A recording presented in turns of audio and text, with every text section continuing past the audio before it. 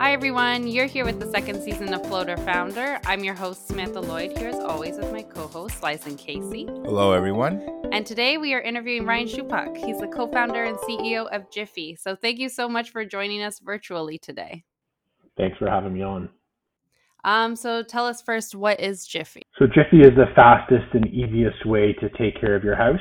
It's a marketplace that allows homeowners to get small jobs done around the house really quickly without the headache of trying to find, schedule, and negotiate with pros. And for the pros, it allows them to do more jobs every day. So if you're a plumber, you might spend half your day chasing lukewarm leads or driving across the city. With Jiffy, the idea is you spend more time doing the work you get paid for. And so you're able to do more jobs every day, allowing us to deliver faster, more reliable, and ultimately better valued service for homeowners while powering home service professionals to make more money. Cool. Yeah, that's really great. And can you talk a little bit about how you built up the marketplace? Because it can be a chicken and egg problem a lot of times. So how did you go about building both the contractors and also the homeowners in the marketplace at the same time? Yeah, what's really nice about our marketplace that's a little bit different than a lot of the other ones that pop up is that the supply side, so the pros or the home service contractors, they're already doing the work that we're asking them to do. So if you think about, Uber, for example, when they first started out with Uber Taxi, it was easy to get taxi drivers to drive around with a app that gave them a fare if they were available because they were already driving around looking for fares. That's the same as, plumber and electrician. These aren't gig workers. These are, licensed, insured companies who are in the business of being plumbers, electricians, roofers, whatever it may be. And so when we go to them and say, hey, do you want to be on this platform that we're building? It doesn't cost you anything to be on. We'll just have to, vet you and do a background check and all that, but there's no cost to be on, and you just continue about your day. And when you see a job pop up, if you want it, take it. If you don't, then ignore it. That's a much easier supply side of a marketplace to build than if we tried to convince you or I to go, pick up a hammer and be a handyman or a handy person, over the weekend. That requires demand to be there to compel somebody to do it. On our side, you could just sign people up while we were building the technology. Is how we did it. About 5 years ago, we would drive around with a PDF on an iPad and just convince heating contractors or plumbers or electricians to sign up, and then we told them demand would come soon, and that was fine with them. That's really interesting. So you mentioned in the early days, that's how you went around getting signups. Can you talk more about how you started it in the early days and how you scaled the platform? Sure. So I was an investment banker for 3 years, and I bought my first house in, I guess, the beginning of 2014. And but a year in, it was obvious that it was a huge pain to find folks for these small jobs. And so I reconnected with my current co-founder, Paul, who was an old friend of mine who sold his business and was finishing up his earnout. And he had the idea, that there must be a much easier way to find a contractor for these small jobs. And so him and actually his brother-in-law, who is my third co-founder, were going to start Jiffy, sort of with or without me. And I thought it was a great idea. I was looking for something to do after investment banking, and this was a better idea than anything I had. So I decided to join them. And so at the very beginning, it would have been sort of end of March 2015, we hired who's now our CTO, Mike. He started building the app and the website while we went out there and just tried to find service professionals so that once the product was built, we'd be able to go to market and get jobs done. So the very beginning, building the product on one side, and within 6 weeks, so I think it was right around now, the end of May of 2015, we had our first jobs in, and then it was kind of friends and family. My sister used to kind of troll all the mom groups on Facebook. Anyone who asked for recommendations, she would be there recommending Jiffy and hunting people down on private messages to compel them to use us. And it was things like that just to get those first few homeowners to use it, and then eventually turning on kind of our growth marketing tactics. That's great. I love that. Yeah, that's really cool. I really love hearing about the very, very first users that that a company got. Can you talk a little bit more about some of the kind of tactics that you use? Where did you find these? You talked about the Facebook groups, but were there any other places where you got the very, very early stage users. And then afterwards, they could you had proof of concept, and then you could show other users that, hey, look, these users used it and they were happy. But before that, at the very, very beginning, how did you go? How did you go about it and kind of recruit these champion users?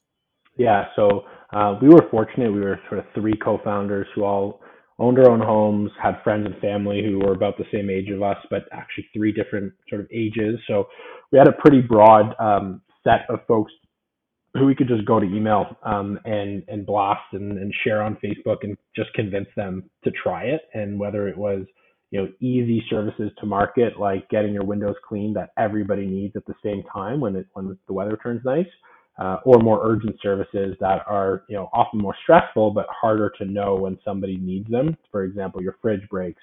You're 1 in 100 or 1 in 1,000 people whose fridge broke today. So that's a hard marketing message to hit proactively. Whereas if I just say, hey, you need to get your barbecue cleaned, use Jiffy, try it out. It's pretty risk free. The person's not even coming into your house. And so we were able to convince people, sort of friends and family, just by brute strength to get them to use us at the beginning. And then we found little tactics to get people to share it. It wouldn't be helpful if I went around and said, hey, these 200 people like it, you should like it too. You need those 200 people to actually tell their friends to use it. And so things like yard signs. So if you're ever driving, through Toronto, you'll often see Jiffy lawn signs in people's lawns. That was really helpful from day one, and one of the first tactics we use that we still use. We sort of have a digital version of that. So we ask people after they book their job, if they want to save $15 on that job, then just post on Facebook that they're using Jiffy for a particular job. And it doesn't actually require the standard give and get. Someone else doesn't have to book a job with that code or anything in order for you to get paid. And that was important for us because the jobs are much less frequent than, say, Uber or a meal or something like that. So by just paying people to share without actually getting an obvious, tangible benefit for us right away, it was a compelling way to spread the word. And that was really helpful at the beginning. We tried, probably every marketing channel 5 times over and made a ton of mistakes. But in the end, it always comes down to either finding ways to make the people who use it love it so they share it, and just arm them with a mechanism to do it that makes sense. And then, eventually some of the bigger media channels that we use sort of struck, and we've tried to optimize those as we've scaled those up. That's some really great advice for founders in the early days with their first users. So tell me, how did you and your co-founders kind of decide who would take on what roles within the company? That's a great question. So Paul and I met at McGill. He started a ski trip company, I guess in his second year when I was in first year, just taking folks from McGill up to Tremblant for a ski trip, because in first year, the residences would organize the trip for you, but in second, third, and fourth year, you didn't have a ski trip. So it was a nice void in the market. And he started that business, and I sort of was one of the first sales folks to join him, and pretty much just got my friends to sign up for the trip. And then eventually him and his partner built that business and continued building it for 7 years after they graduated. And so him and I got to know each other pretty well. We stayed in touch after the campus vacations days were done. And we decided, him, his brother-in-law, Jamie, and myself would start the company. Jamie was a bit older. He'll kill me for saying it like that, but he had sold a business earlier, and so he had a bit more sort of, let's say, executive experience. And so at the beginning, he was really helpful in sort of setting up the company, dealing with lawyers, had a great network of friends and family to help us get our first bit of funding. And then Paul and I think we sort of thought, coming from investment banking, I'd be more on the analytics side. So figuring out how many trades did we need in each category, how would the kind of the business equation flush out? So how much would it cost us to get homeowners? How often would they come back? And what it would take to kind of build a big business. And pretty quickly, Paul sort of took over the pro side of the marketplace, and I took over the homeowner side of the marketplace, which was growth, marketing, and I guess product sort of reporting to me. And we have continued even through these times working remotely to just be really close to each other on everything. And so while we sort of have definitive authority on half the business each. Um, we work closely together and really trust each other's instincts, and obviously we're completely aligned. And so even if there's a bit of friction on a particular decision, we know we both want the same thing in the end. And so that's been helpful for us to make hard decisions and be right a couple times. That's great. Yeah, that's really cool. And throughout the life of the business, what is one of the biggest challenges that you faced and overcome? And also, what is one of the most fulfilling moments in running your business? Yeah, I think probably two answers for the most challenging. One is to quit and start a company. A ton of founders or would be founders have an idea, have a dream or whatever, and it's hard to kind of quit a job that you get a salary from and go and start a company where you don't. And so that's definitely the hardest thing to do. And I'm just glad I did it. I trusted the partners I was entering business with, and I had a lot of faith in the market, the solution, and the timing. And so I haven't looked back at that with regret yet, at least. And I think that was probably the hardest decision, maybe a cop out because I hadn't started the company yet. And then I think the second one is probably fast forward to last couple of months. We've had to make some tough decisions for the business to make sure that we put ourselves in a position to to survive and thrive through this COVID period and after, and sort of adjust our business plan to the sort of prevailing capital market sort of appetite. So what are investors willing to fund? Is it expansion, or is it trying to get closer to profitability? And we've been able to keep a really close eye on that and make the decisions we've had to keep the business in great shape. When we ordered the first job, so we had my wife and I were gifted this chandelier, and it was sitting in a box for like a month or something like that. And I was just like, we have an electrician on our platform. Why don't we just try to get it hung up? And so I go on the website, I order it, didn't give an electrician a heads up or anything like that. And within 10 minutes, the electrician accepts the job and says, Joe's going to be at your house in an hour. I'm like, I better get home. I'm at the office. And it was pretty wild that something so simple, and that was, literally happened on day one, was like the exact magic moment we try to replicate, where it's like, you've got this thing, it's on your list, you just have to get done, and you just don't feel like dealing with all the friction, and there's no reason for there to be friction. So having that first aha moment as a customer was pretty cool. And then I think, a second proudest moment on the service professional side of the business, we weren't plumbers, electricians. We didn't really know how valuable our marketplace would be for them.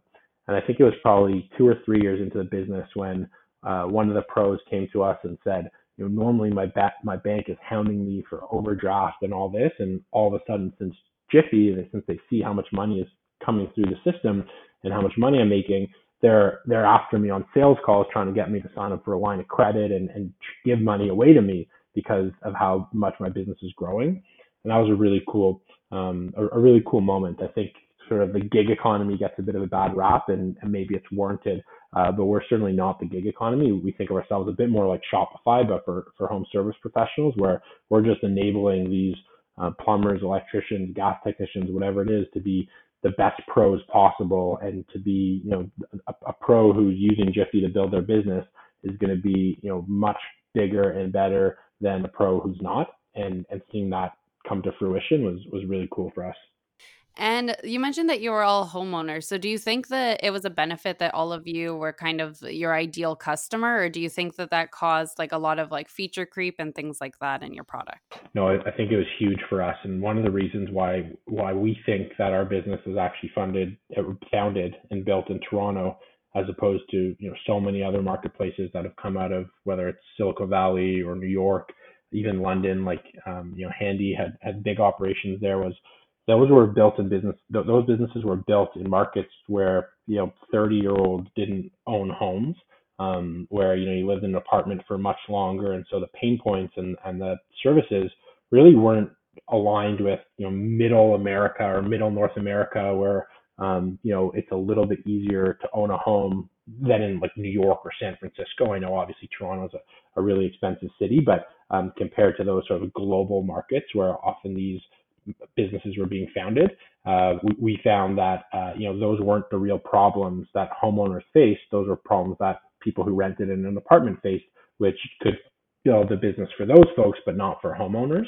And so the fact that we are homeowners, I think, was really helpful and allowed us to sort of pass the smell test. Would you want a plumber who you can't choose, who Jiffy's just going to send to come into your house without having spoken to them first, or pick them? And quickly we realized, because Jiffy's vetting them, and there's all these jobs that they've taken, and they're going to treat Jiffy jobs really seriously because of they want to continue taking more jobs. And because we were homeowners, we could sort of evaluate whether those were things that another homeowner would be willing to do, or were those just big leaps that we were asking a group that we had no connection to. Cool. And for my last question, can you tell me something about yourself that's not on your LinkedIn page? Probably my other full-time job. So husband and dad to 2 little kids. So that takes up probably at least half my time. I think that's been one of the fun parts about the last 5 years. I quit my job and had a kid about 6 months later, and now a second. So it's been quite a fun ride. Yeah, that's awesome. Amazing. Yay. Well, thank you so much for speaking with us today. It was really great getting to learn more about Jiffy, and so thank you. My pleasure. Thanks for having me. It was great. Thank you. Thank you for tuning in to Floater Founder every week. We look forward to bringing you more content from more amazing people in our city. Until next time.